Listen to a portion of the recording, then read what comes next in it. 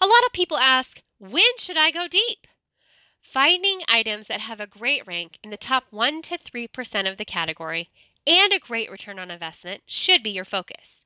Don't put emotional attachments to your products. I personally won't sell anything that makes me a profit, regardless as if I have experience with the product or not. Make sure to set your thresholds and try to stick to them.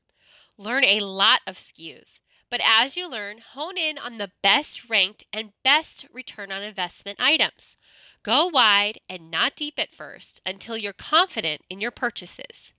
Check all the listings for the product. You can sell on multiple listings for any one product, especially if there are multi-packs. For example, deodorant. There are 5 listings available: a single, a 2-pack, a 3-pack, a 4-pack, and a 6-pack.